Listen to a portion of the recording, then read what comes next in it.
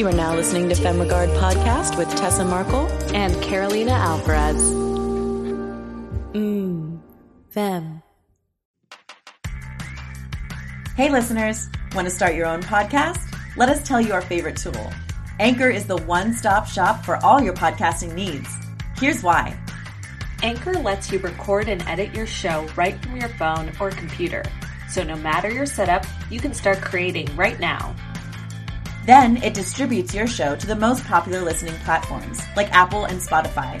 Plus, it's the only place you can send video content to Spotify. Creators can even earn money on Anchor with ads and subscriptions. Best of all, it's all free. Download the Anchor app or go to anchor.fm to get started.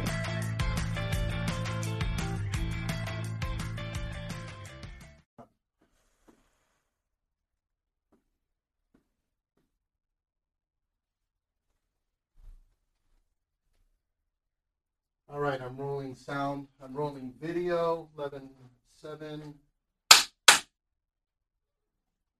in 3, 2. Hey fam, we are back in the network studios with another fantastic guest. And that means if you're currently listening on your favorite podcast platform, you should also head over to our YouTube at FemRegard Productions to see the fabulous video footage that we're getting today. Like I said, we have a fantastic guest. Carolina will introduce him in just a moment. But I want to remind you, we oftentimes have video on YouTube. It's not every episode. Sometimes it's just if it's a special guest or whatever the case may be. So don't forget to subscribe because that's how you're going to see all of that. Yes. And we are honored to have been contacted by Ken Lee from Michael Weiss Productions for the very special guest we have on the show today. This award-winning television director is Dan Attias. And he is here to also talk to us today about his new book, Directing Great Television, Inside TV's New Golden Age. And we're very excited about it. Yes. And as always, of course, we're going to have a little special segment for you Patreon subscribers at the very end. Oh, yeah. So if you don't know what that means, basically you can go to patreon.com/femregard and subscribe, I guess is the right word, to us for $5 a month or higher tiers if you want to get some extra cool prizes. But $5 will get you exclusive footage, behind the scenes footage, all that kind of stuff every single month. Yes. So without further ado, we're in the studio live with Dan. Hello. Welcome. Thank you so much. I'm delighted to be here with you. We are delighted to have you here. So we love these in-guest sessions. It's always a treat for us, and we hope the guest too. You know, how have you been doing since the pandemic? Are you back full-time in studios? Yeah, it's, well, I took about a year off. It was funny. I was in the middle of last March of 2020. I was in the middle of prepping an episode of the show Billions in New York. And 2 days into my prep, the pandemic hit, everything shut down. I flew back to Los Angeles. And it was a year to the day, pretty much, that I flew back to New York to do the last 2 episodes of season 5 of Billions. Oh my goodness! But in that year, one of the great benefits was that it gave me a chance to finish my book, Directing Great Television, and so that was nice to just have that direct kind of focus on it. Yeah, so I had something that I cared about to work on, and now pretty much, I am back to. I mean, I did 3 episodes for Billions, and but now I'm kind of trying to promote the book, but I am very open to full-time work. Love that. Yeah. I know we were super excited when because Ken has been sending us a few people since he's the publisher, so he's promoting his books and his authors. And I saw the name of the book and I didn't see your name yet, and I was like, oh, this sounds interesting. This sounds like a book we would want to read anyway. And then I realized who you were, and I was like, okay, this is a great opportunity. Because just the experiences you've had and how long you've been doing it, and the end products that you've made, or I mean, especially right now with the new movie coming out, the buzz for The Sopranos is like, back in full swing. But yeah, it's just really awesome to get to talk to you today. And I'm excited to hear all of the things that you've learned throughout your career, and what keeps you going and all that kind of stuff. Yeah, that's like exactly what I was going to say. Reading your book, I really enjoyed to the point you said, the experience you had, because they were great anecdotes for someone who isn't an experienced filmmaker, director for TV or for film, if you are experienced, I think you will learn a lot from this book because of the anecdotes and the experience you've had shared along the way. And you're just very like humble, and you speak about the tough times and how you've worked around it. And it's just really inspiring to hear, because they're situations that we can all find ourselves in one way or another when it comes to directing. Yeah, I really wanted to demystify the process, not pretend to like absolute knowledge and, I always knew how I was going to do it. Every project is unique, and you really have to approach every project, I find, kind of with beginner's mind, just like, I don't know how to do this. Yes, yes. And then it's, to me, the most interesting thing is really, I love directing so much because it's really where I can be most present with myself and really engage with story, determine what the story is that wants to be told, what about it grabs me personally. And to do that well, I think you really have to be really open and honest with yourself about who you are, what you care about. And that's what I love so much about doing it. It's a process of discovery, and it can lead to very exciting outcomes. Yeah. Yes. I love that, because it kind of goes back to some writers that we've talked to that, they always say, why am I the one to tell this story? But that applies to directing too, because everyone has different opinions on things and life experiences and stuff. And you're going to bring that.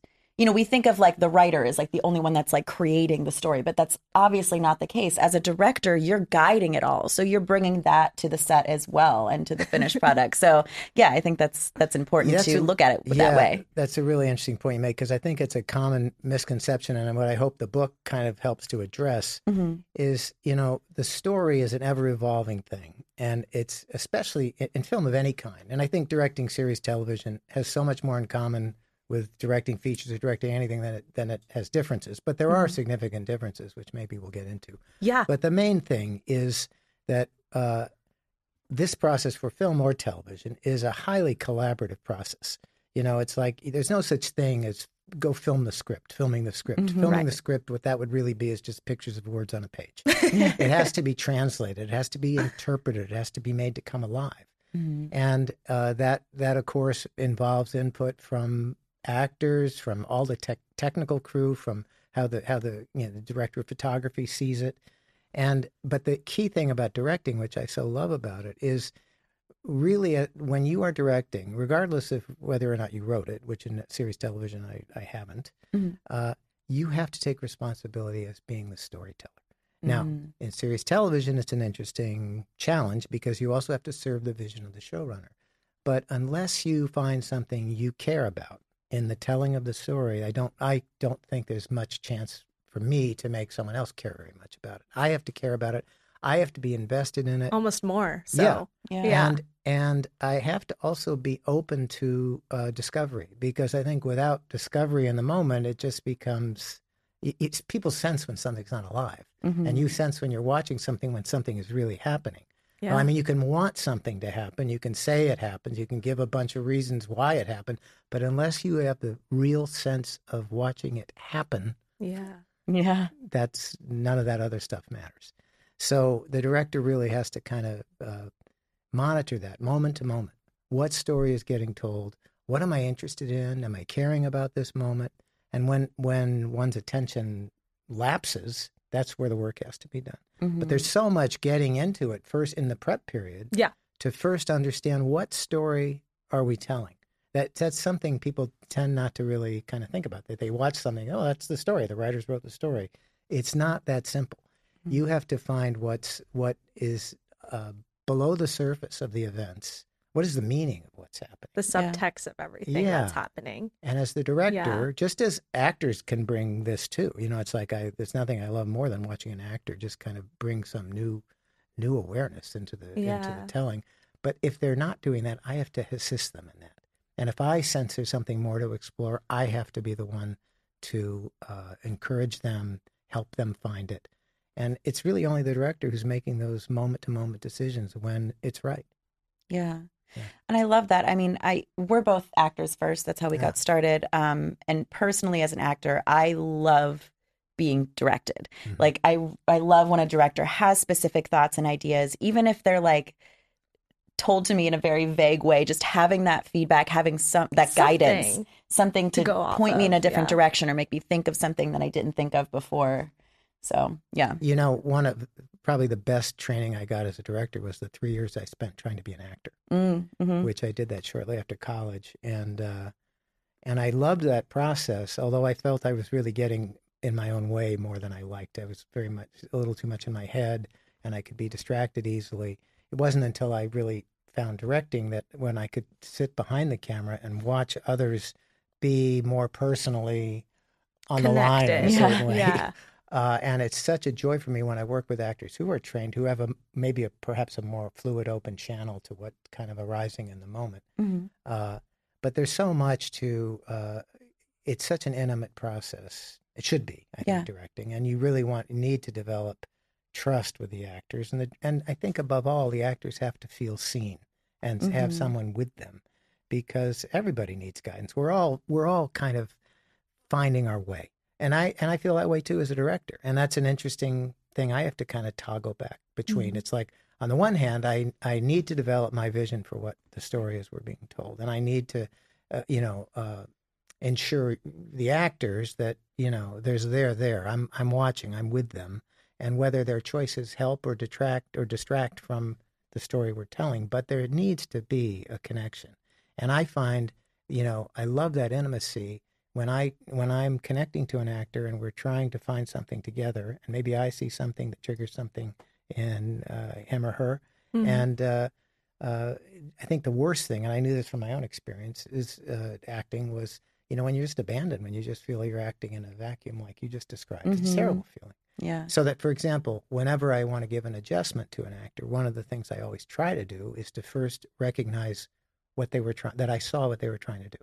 Instead of just coming in, no, not that, do this. Well, it's a terrible way to work, because you're devaluing the actor. The actor has likely given a lot of thought to what they've tried to do, right? And it doesn't make them right and you right or wrong. Right. It's just their choice, and you have a different take on it. And so my experience in working with actors, and I have a whole chapter on. He does. It's really good. He gave someone direction, and that's what they wanted the whole time. They wanted. I think you were the first person to actually give them. Yeah, well, this was this was a very famous actor who I don't name in the book, not because I think he would mind too much, but the story was just that I took the job mainly to work with this particular actor, and I so looked forward to it, and he was kind of an intimidating presence, and I try always, to the point you made earlier, I try always to introduce myself to the actors before we show up on the set. So in my prep period, I mean, that's one of the challenges of series television directing. You have a really short period and you just jump in and you're directing. Yeah. And I always try to avoid, if I can, meeting the actors for the first time on the day I'm about to it's really hard tell to them how to play their character. Right.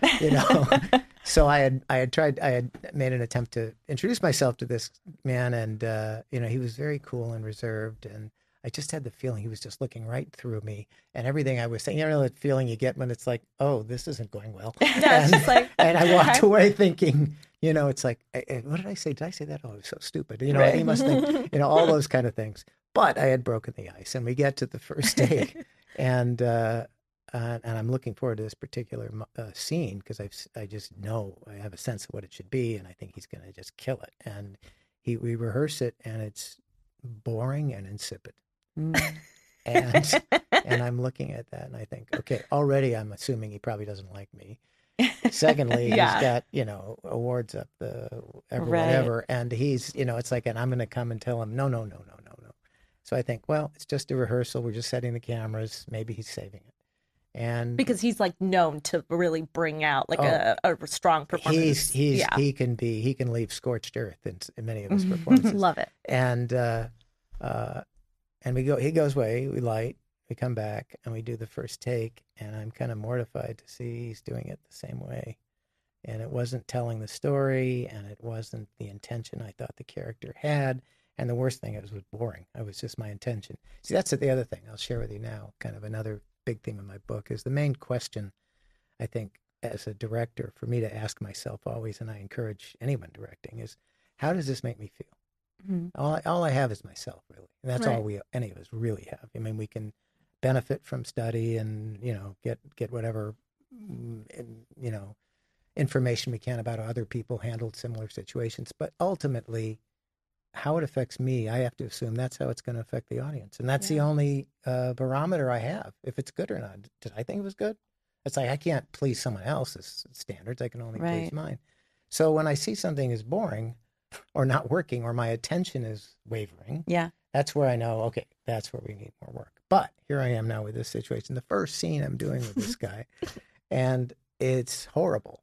And we're already lit. And, and so I have to think, how can I approach him? And without going into all the details, I go into more details in the book about this particular story. But I came up to him and I said, he was talking to somebody under his command, and he references how when they had first met, he really didn't really care for him. In fact, he really disliked him intensely, but he tolerated him because he thought maybe there could be some mutual self-interest. And over the years, it had gone fine. But now, in his scene he's approaching, this guy, he needs him to do something to accomplish something which he's failing at. So he's trying to tell him, it would be great if you could succeed at this. And he played it just kind of flatly, like took all the lines literally. He was very genteel and all that. So I just said, what can I say to this guy that's, and that's actable, because that's another thing. What's a good intention? So I just said to him, I see how what your choice here. I wonder if you could think about it a little differently. I wonder if the contempt you describe having felt for him when you first met him, I wonder if you could enter the scene feeling exactly the same thing. And he just looked at me and he said, very well. He didn't say great note or you're full of it. He just said, very well. And you're like, cool. It makes me feel really great. We roll again. And he comes in and suddenly there's just a chill in the room. He's terrifying because he's looking at the guy, and the subtext became, which he made sense of, which is what I had hoped he would. He's like, I never liked you. I never liked you. And, so long as it was fine and you were helping me and all that, I tolerated you. But the minute it's no longer, you're not really producing the goods, I would sooner kill you as look at you. So his little request that he work harder to solve the problem had a lot more teeth in it, and it was great. So I'm watching it. This is great, but I had no idea what he felt about it. So I go on and direct the next several scenes and whatever. And a couple days later, I take my laundry into the wardrobe trailer to throw it in the clothes washers, and the wardrobe supervisor is there, and she comes over and says, hey, I call him Max in the book. That's not his name. Max really likes working with you. And I say, oh, that's nice to hear. I mean, he hadn't said a word to me, but that's nice to hear. And she said, yeah, he said you're the first director to give him a note. And that was a great lesson for me because, it's like people were intimidated by him. Yeah. And he's, rarely needs a note. He's brilliant, but sometimes he does. And, there's nothing above your pay grade as director. You have to take responsibility for everything. You have to work through those kind of excruciating moments. Yeah. And the way through it, I think, is to realize you have to serve the story. You're the storyteller. Yeah. If you let something go, if you let something be less good because of whatever reason, that's on you.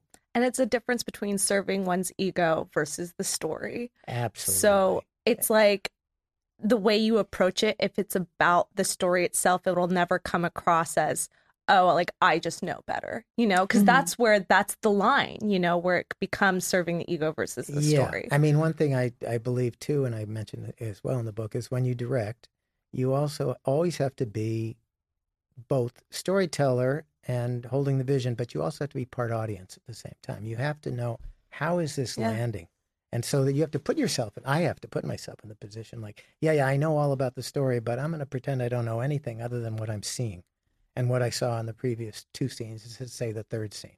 I don't, it's like, that's something I also think is often an unacknowledged responsibility to do effective storytelling, is you have to establish context, because if you don't establish context, an actor might, act incredibly beautifully on something, but if you don't know what's at stake, if you don't know where they came from, if you not just within their character, but in terms of the story, if you don't know what his or her situation was leading up to it, you follow it. Oh, that's interesting, but you don't get the full emotional impact. So the director, the storyteller, has to acquaint the audience with everything, subtle things. It does not necessarily things hit over your head with, but just what's the feeling in this room right now that she is saying these lines? Where are these other characters that she's being so bold as to say something in front of them? What are their issues? Because if you don't know that, she's just an actor saying lines. But if you know, oh my God, she's saying it in the presence of someone who just, did something. So it's a beautiful, beautiful, complex art. And, another reason I loved writing the book, I hoped that it's going to appeal not just to directors and actors, but just fans of TV, to kind of take them inside. The book is really not a how-to book. It's really sharing a lot of my experiences. But I think that's the most best way to learn. Thank you. I just try to put people in my chair and I say, well, this is what the challenge was, and this is what happened, and the actor made this choice, or the cameraman made this observation, or, I wasn't happy with the writing about this, so how do I solve it? Right. And I just tried to take people through steps. So I hope people kind of, just fans of TV, will find it interesting. I hope. Yeah. Oh, yeah. It's a bunch of great stories either way. So I totally agree. And I love that you started with some acting classes in your background and studying that. And then, if I recall correctly, you went on to AD for directors like Francis Coppola. Right. After AD is assistant directing, if you're not in the film, no. Yeah. After I it felt to me I came to directing late. I was in my mid-20s. How late is that? But, I didn't know what I really wanted to do. I was an English major. I got into law school. I didn't want to do that. I started acting to kind of free myself, fell in love with that, But I wound up at UCLA Film School in an MFA program, film directing, and I didn't really have a thesis film I wanted to make. And I didn't want to be a career film student and just hang out there forever. And I thought, well, how can I, until I kind of have the film I want to make, I thought maybe it would be useful to become an assistant director, not really knowing what an assistant director did, thinking, oh, you assist in the directing. Yes, that's exactly how I thought it was at first. And you so I understand. The problem with directing of any kind is you get thrown into the deep end first time. It's like you can't, for directing an episode of a series, it's like you don't get to direct a little on one episode and then kind of work your way up to, okay, I'll take the whole episode. No, you go from having none of the responsibility to having all of the responsibility. So it's a real interesting challenge. But I thought, well, I'll try to work as an assistant director, and I was fortunate to get into a program that the Directors Guild of America runs called the DGA Assistant Directors Training Program. And they put you on jobs for 400 days. It's like whatever. If you work continuously, as I was fortunate to do, it's like a year and a half. Did you have to be still in school to be part of that program? It's a very difficult program to get into. They interview you, take tests and all that. So I was fortunate to get in. That's amazing. But then they assign you to things. And then after you get in the requisite days, 400 for me then you get a guild card and became a second assistant director, what's called. So I did the trainee job and second assistant director job for like 2 years each, a total of like 4 years. And I was fortunate to work on some amazing projects. As a trainee assistant director, I worked on Airplane, the original Airplane, which was unbelievably fun. Yeah, I bet. And as a second assistant director, I worked for Steven Spielberg on E.T., the extraterrestrial. Oh, wow. And on Francis Coppola's movie One from the Heart. I also worked for a very famous old school director named Sam Fuller, who did a lot of films in the 40s and 50s. This is, I think, his last film I worked on for him. And with George Miller, who did Mad Max. I didn't work on Mad Max, but I worked on some other things. So I had a great experience, learning about set operations, learning about filmmaking, but not so much from the creative side, more kind of the operational. Correct. And that gave me great training. And I also got to see some great directors at work. Now, I will say, and this is advice for anyone who may want to direct and gets the opportunity to maybe shadow or watch someone, I didn't do something I really wish I had done, and I tell anybody who shadows me now to do it, which is I didn't try to figure out how I would direct particular scenes before I saw how Coppola or Spielberg or Wim Wenders did it. And it's like, because you don't really know the problems. It's like the audience. It's like I expect reading the books. People watch a show and say, oh, that's that show. But you don't realize how many choices, infinite choices go in, and decisions have to be made, and how am I going to stage the actors, and where am I going to put the camera, and what's the critical, how come that... I have questions for you on all of that. They're coming. They're coming. Because how, it's like, boy, the camera was just in the right position at that moment when she had that revelation, and there was that behind her and this, that. How did that just happen? Well, it didn't just happen. It's like all of those things are decisions you have to make, and you have to figure it out. Mostly in prep, and then you have to be better prepared you are, the more open you are to suggestions and more flexible I find you can be on the set. So, that all of that gave me a greater understanding of that stuff. Yeah. Carolina, I'm so glad we started using Vitafair. Should we tell the FemFam about it? Absolutely, Tessa. I mean, we were able to upload our short film for less than $6, and we can charge whatever we want for a 24-hour rental. That's right. We could have charged $20 per view if we wanted, but we decided to go with their micro-pricing model, which makes it a fair price for viewers and still makes us more money than the competitors that only pay out cents per hour of viewing instead of per rental. Plus, our audience doesn't have to pay for a subscription. It's really a win-win for both sides. Fair trade film monetization. Vitafair. Live in fairness with video. After I'd done this work as an assistant director, I could have moved up to what's called first assistant director. And I knew I didn't want to be an assistant director. I wanted to direct. So I went back to UCLA. I did then have a film I wanted to make that could be my thesis film. And I made a short half-hour dramatic comedy. It's funny, I'd just finished doing E.T. the previous winter, and in my short film, Drew Barrymore, who was just 6, was actually in it. And she was in it. I filmed it in February of '82. It was before E.T. got released in May. So she was in it, and it was, I thought, a really nice little film. Won a bunch of film festivals, got me my master's, but it also put me on the map, kind of. I got an agent out of it, and I got hired. So you guys, short films? They work? Yeah. They still do? And probably many of the same festivals you guys are taking yours to. I mean, I went to Telluride, and there's a lot of San Francisco, won the San Francisco and the Chicago Film Festivals. And all That's that. amazing. But it got me an agent, and an agent who was known for finding good young directors. And Dino De Laurentiis, a famous producer, had a Stephen King horror film he wanted to make, and he wanted to do it for a price, meaning didn't want to pay the director very much. Yeah. So he went to this particular agent who had some, good young directors by reputation, and I wound up getting hired for that. So my first job was Stephen King's Silver Bullet, came out in '85. Wow. And it was a great experience, difficult, challenge. As a director, yeah. Okay. But horror films were not my thing. I did my best with it, and I think it did fine. But I was offered more horror films. I didn't want to do that, and because it is a very specific. I was going to say they pigeonhole you real quick. Yeah, well, as you'll know from, I'm sure, acting experience, that is a hard thing to break out of. Whatever you do well, people want no risk. Yeah. They say, okay, let's get that person, because actors have that trouble all the time. They do a great performance as like a psycho killer, and they say, oh, they're great as psycho killers. That's the only thing they can do. So it's very frustrating. And when I started my television directing work, I'll get back to that other question in a second. But I did a lot of what were considered dramas. I did.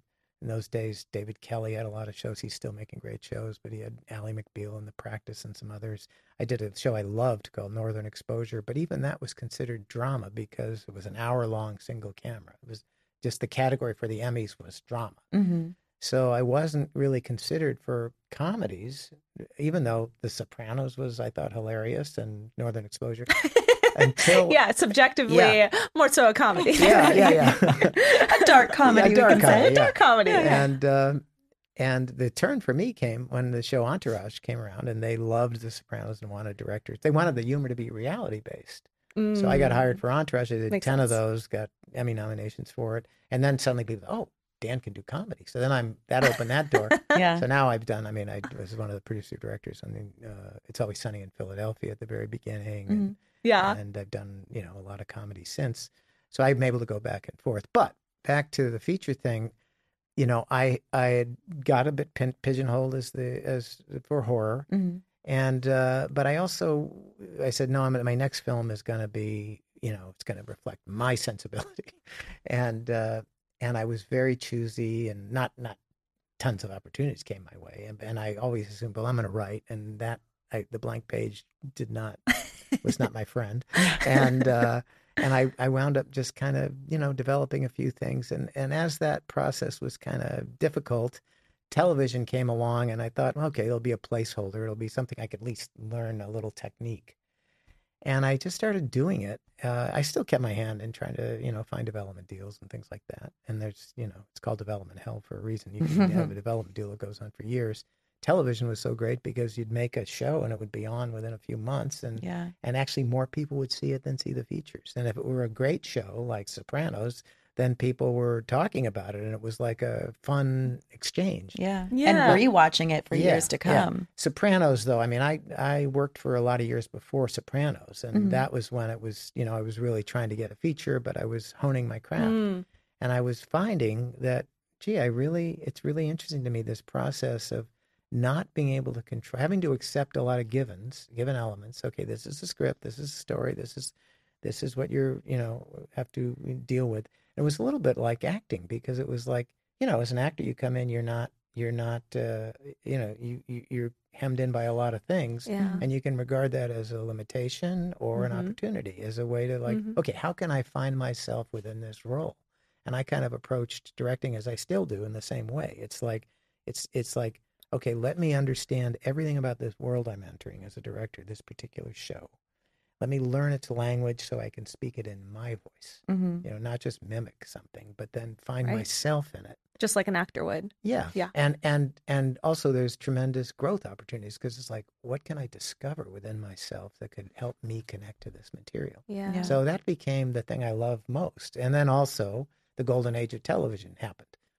So, and I was right there at the beginning of it, because I did, The Sopranos from the very get-go, because I had met David Chase on Northern Exposure, and he called me to do the first episode after the pilot, which was done like 9 months before they went to series. Yeah. And I just found nirvana with that. Unfortunately or fortunately, I had also, before he even offered that, I just accepted a 2-year job as a producer director on a show called Party of Five. Okay. And so I got to squeeze in the one episode, and then I was not available for, years. Yeah. But I did come back and do a few more. But what The Sopranos did, and I talk about it a little bit in the book, is it opened up, is what we all know and love, and what television can be. And I now regard it as like, it's hard for me to even fathom. There are, of course, some great feature films, but it seems like, God, how can they tell a great story in an hour and 45 minutes? I mean, don't you need 20 hours or 50 hours to get all the nuance and everything that these great shows can do? So anyway. That's true. And because your book subtitle is The New Age. Inside TV's New Golden Age. New Golden Age. Yeah.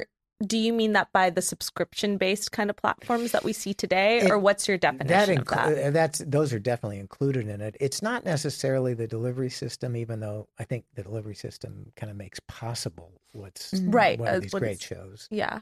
But it's kind of shows that are, first of all, generally they're more serialized. It's not like the Law and Order one. This is it. Right. It's like it's a big canvas. It's like a big novel.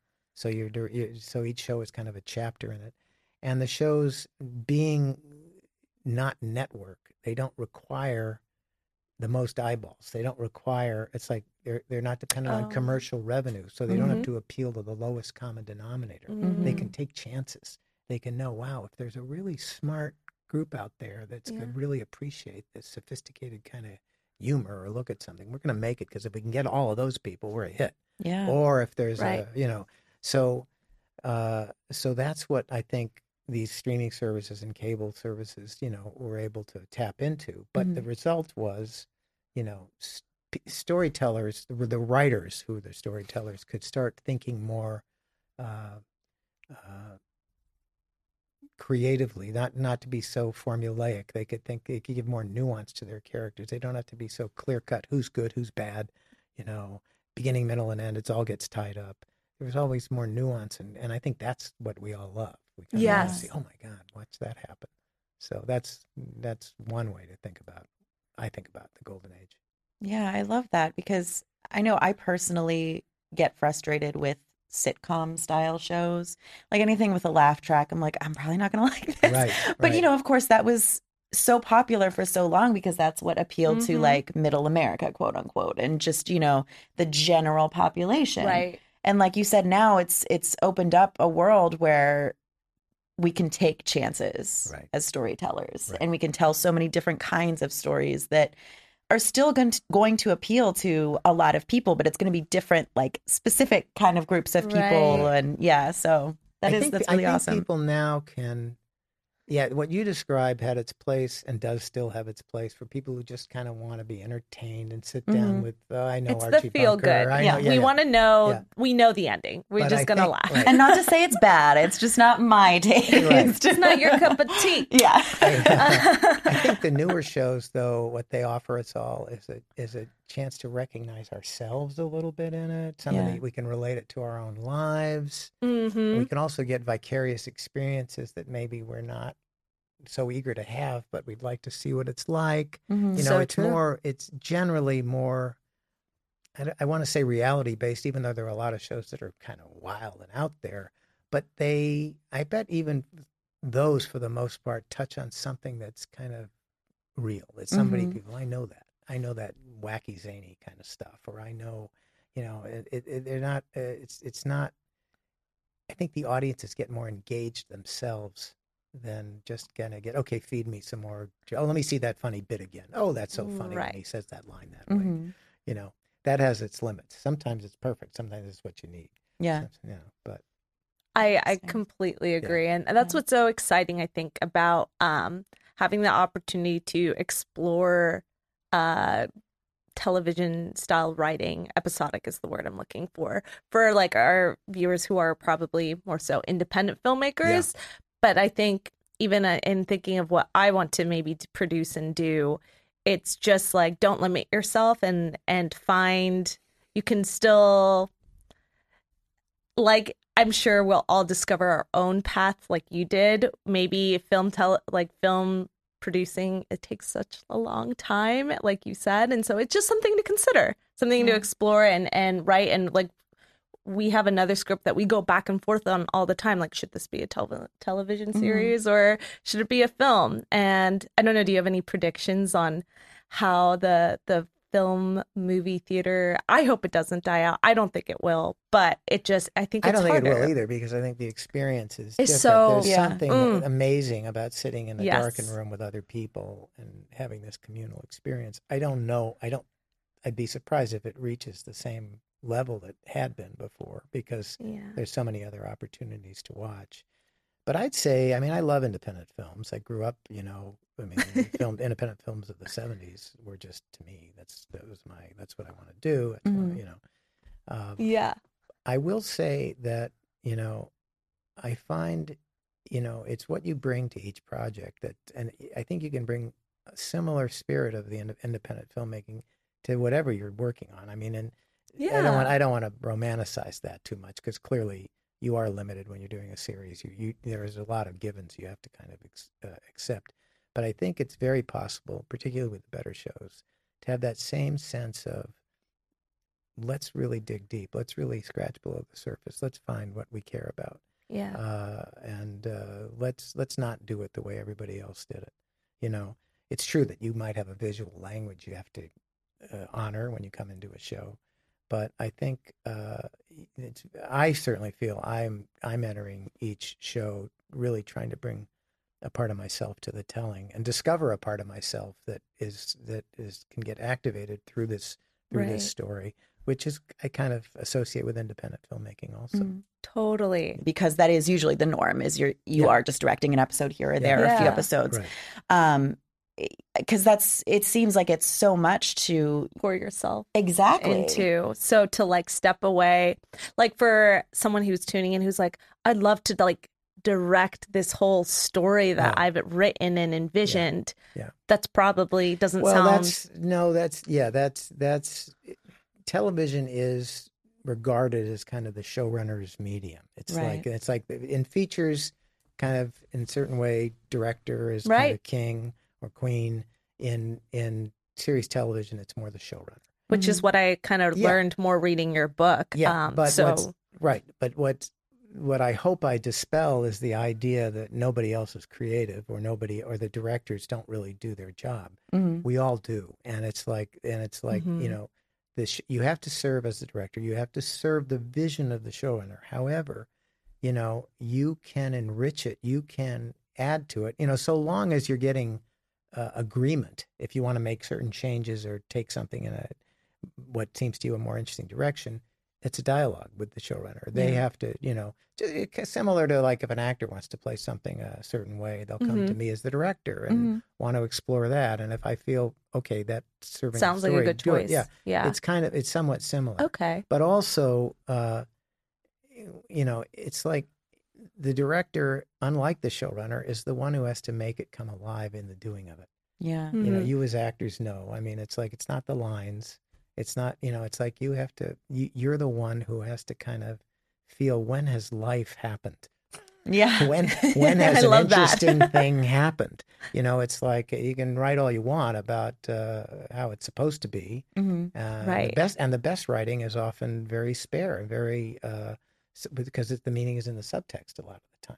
So, you know, it's like, who is going to be in charge? It's the director and the actors and also it's other departments contribute too, by the way. It's lit and all those kind of things.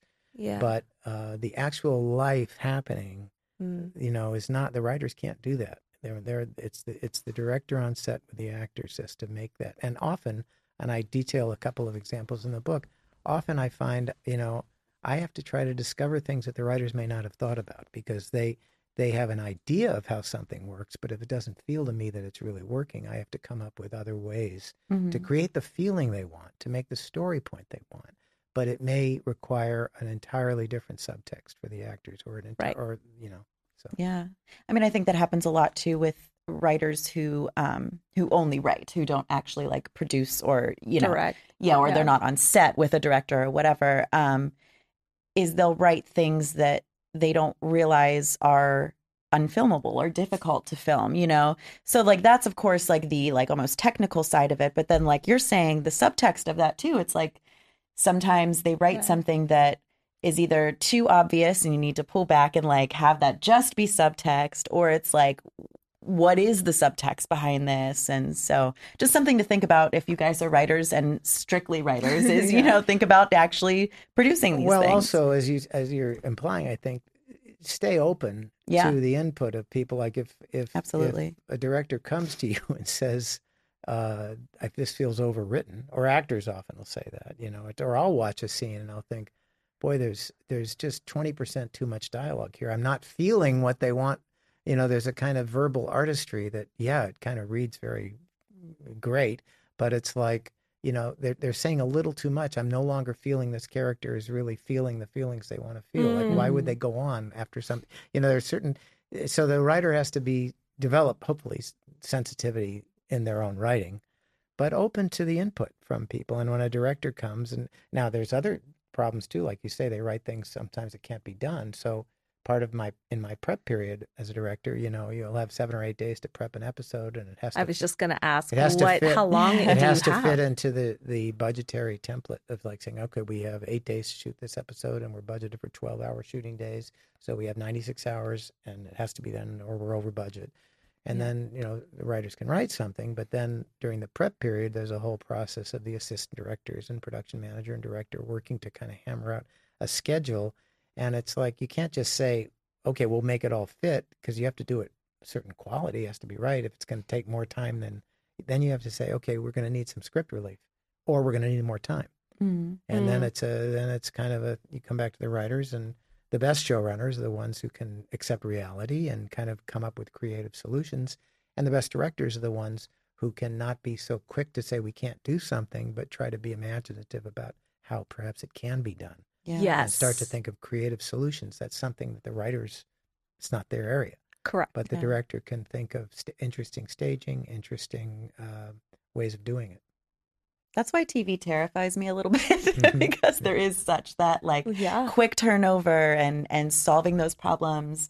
But that can be really exciting too. Great adrenaline rush. That's yeah, absolutely. It's very stressful, but man, when you do it, it's nothing like it.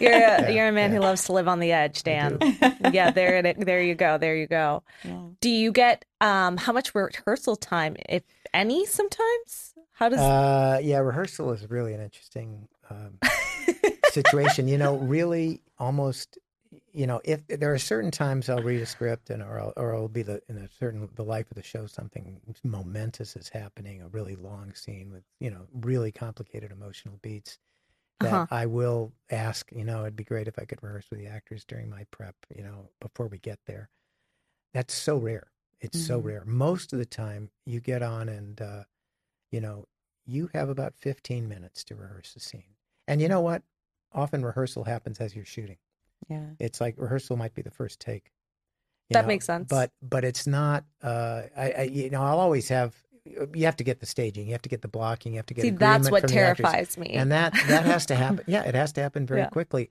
That's why for me, prep is so critical because I have to have a staging in mind. I have to fully understand the emotional beats. I have to understand the shape of each scene. What's the key turning point? What's my visual plan for that? So I have to have a staging in mind, but I don't want to be dictatorial. I don't want to come in and say, you stand here, you cross on that line. It's like, that doesn't help the actors embody it. So my process is generally, we get on stage. I'm armed already with a lot of knowledge but I try not to overwhelm the actors. I say, let's just read the lines. Mm-hmm. So that's the first thing, because it's like on series television, you're working at such a fast pace and you're shooting out of sequence and all that. So you do, okay, we just finished that scene. Now let's read the lines on this one. They may not, likely aren't aware, wait, where are we in the story? Or it's like, or just learning the lines. Yeah. It's like they may have just focused on their own lines. And so reading the lines just lets them hear everybody's lines. At least I'm going to hear, okay, their voice. You're going to hear that. Yeah. And what that does is it starts to activate the juices without any judgment. Mm-hmm. I mean, that's what I try to do, is create as safe an environment as possible for the actors to trust themselves, to see what wants to arise.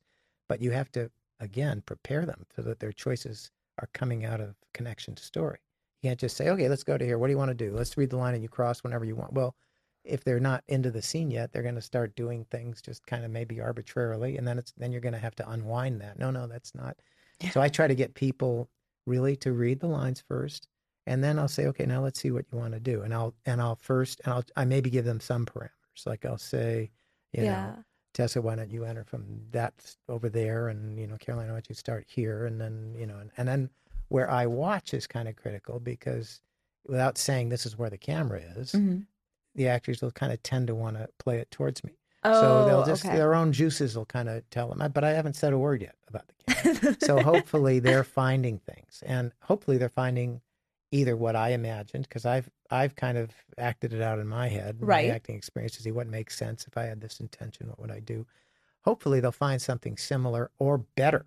Something, I never thought of that. That's genius. They wanted to do that. Great. That's what we're going to do. That is so But I haven't smart. said anything yet. Still, you're just now, letting them see their impulses. And if I find it, but it all has to be done quickly. But if I find there's snags and it's not happening again, how does this make me feel? I'm not paying attention. I'm bored. I got to, then I'll come in and maybe make suggestions. But this all has to happen, and hopefully I'll get a buy-in, but mainly because I'm appealing always on the basis of the story we're telling and the character's intention. I said, this moment where you really, don't, you're hiding something from her and everything, that might be a good point for you to kind of turn away and go make yourself a cup of tea so you don't have to face her. Just kind of, you don't know what you're going to say next. Maybe that walk over to make the tea would be something motivated, like you're collecting your thoughts.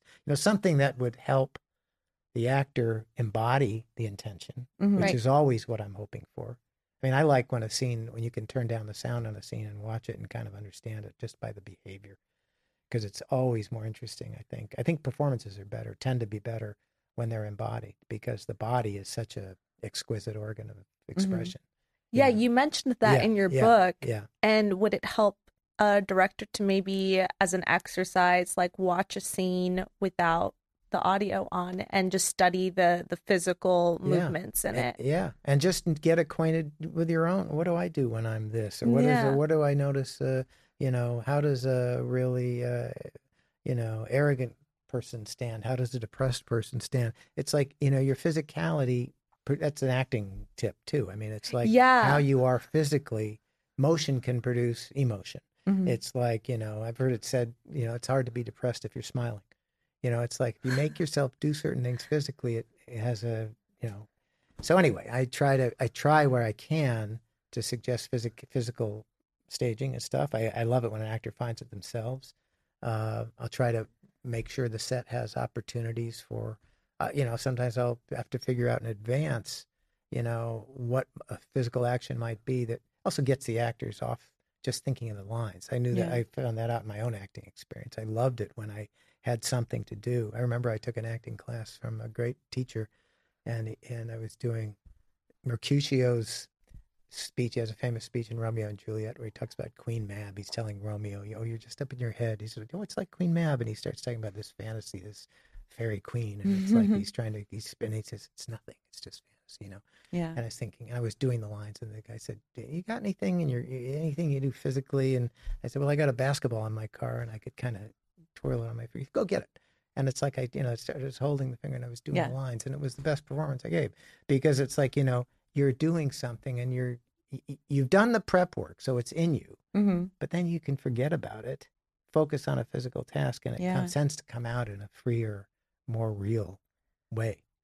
So those are it's like, it's not the performance. It's not just like focused on the performance itself anymore. Right. And that's what we all just try to embody, just the reality of a situation. Yeah. That's why it's so hard, I find, when actors are forced, or sometimes circumstances require that they just sit still and talk. Say if you're at a dinner table or something, and you're just sitting.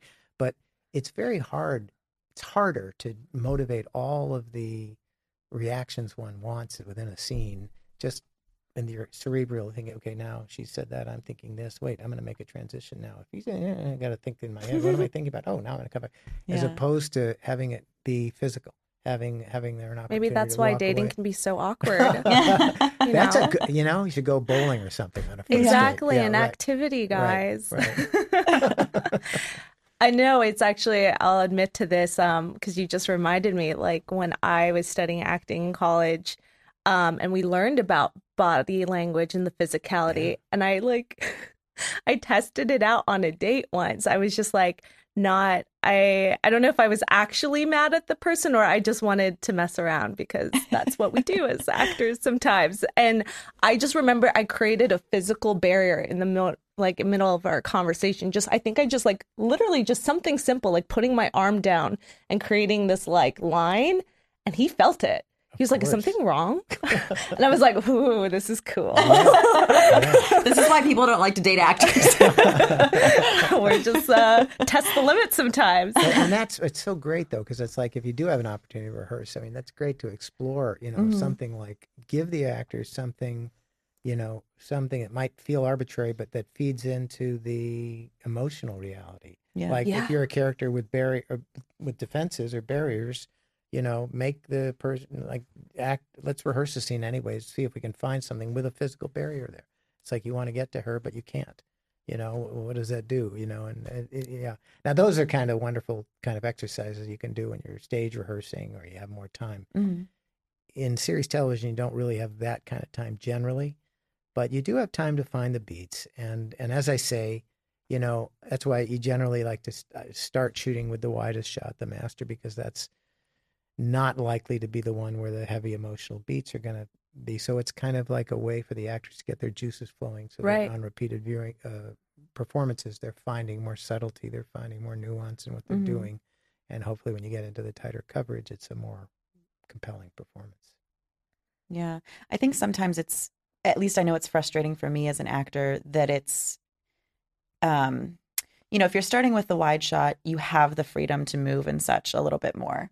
If you're going into a close-up, you don't want all that movement. It's a nightmare for the editor kind of thing. But then you also have to remember, okay, what did I do physically, because it's got to now match in this shot. And like, it's just so many things to think about and process and remember. And meanwhile, you're trying to have your head clear to be able to have That's why those I'm emotions. scripty. Yeah. Right, I guess, right? Like, because as an actor, it's a lot. Acting is a tremendously challenging and interesting job. And it's like you've identified one of them. It's like, and I think, most actors do well. I mean, sometimes the physicality can help them match because, they're, but it can also be difficult. It's like if I reach for my tea with my left hand in one take and then the other take I'm going with my right hand, well, it doesn't match. So it really handcuffs the editing. You have to play it all in one shot. You can't intercut where you might want to. But that's a skill. That's something actors really have to, you can really tell I mean, it's so interesting to me. I get on these sets and these good shows and I marvel at how good everybody is. And it's like, even the slightest,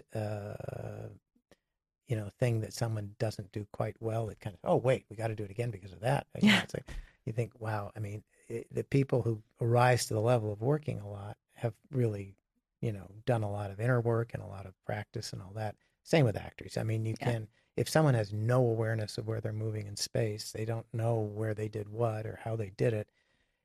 Sometimes they get very fresh performances because they're very intuitive and impulsive and all that, and it can be great. And then you have to adjust how you shoot it, but you really appreciate it when someone really has a sense, has that.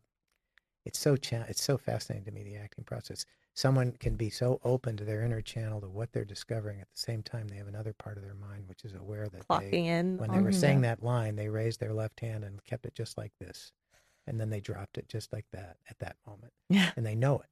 But that's why you have script supervisors, because they're making notes and all that kind of stuff.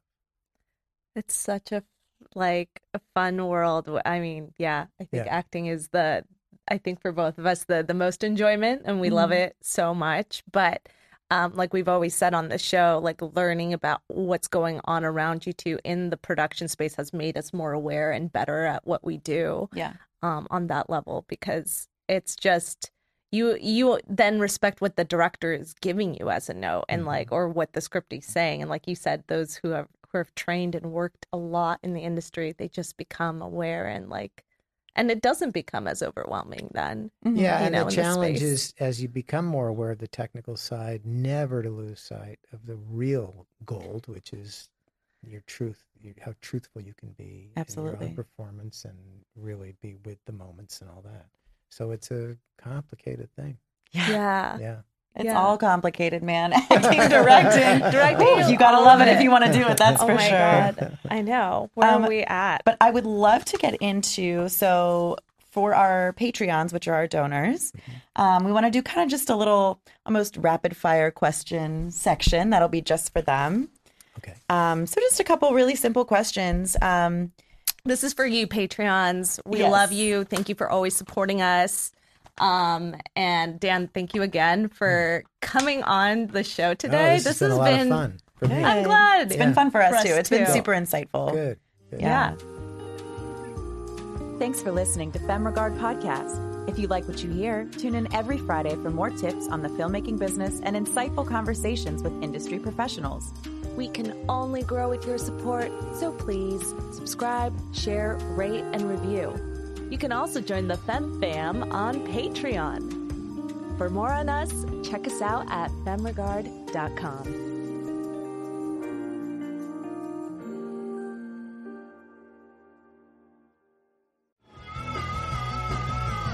You're listening to the Geekscape Network.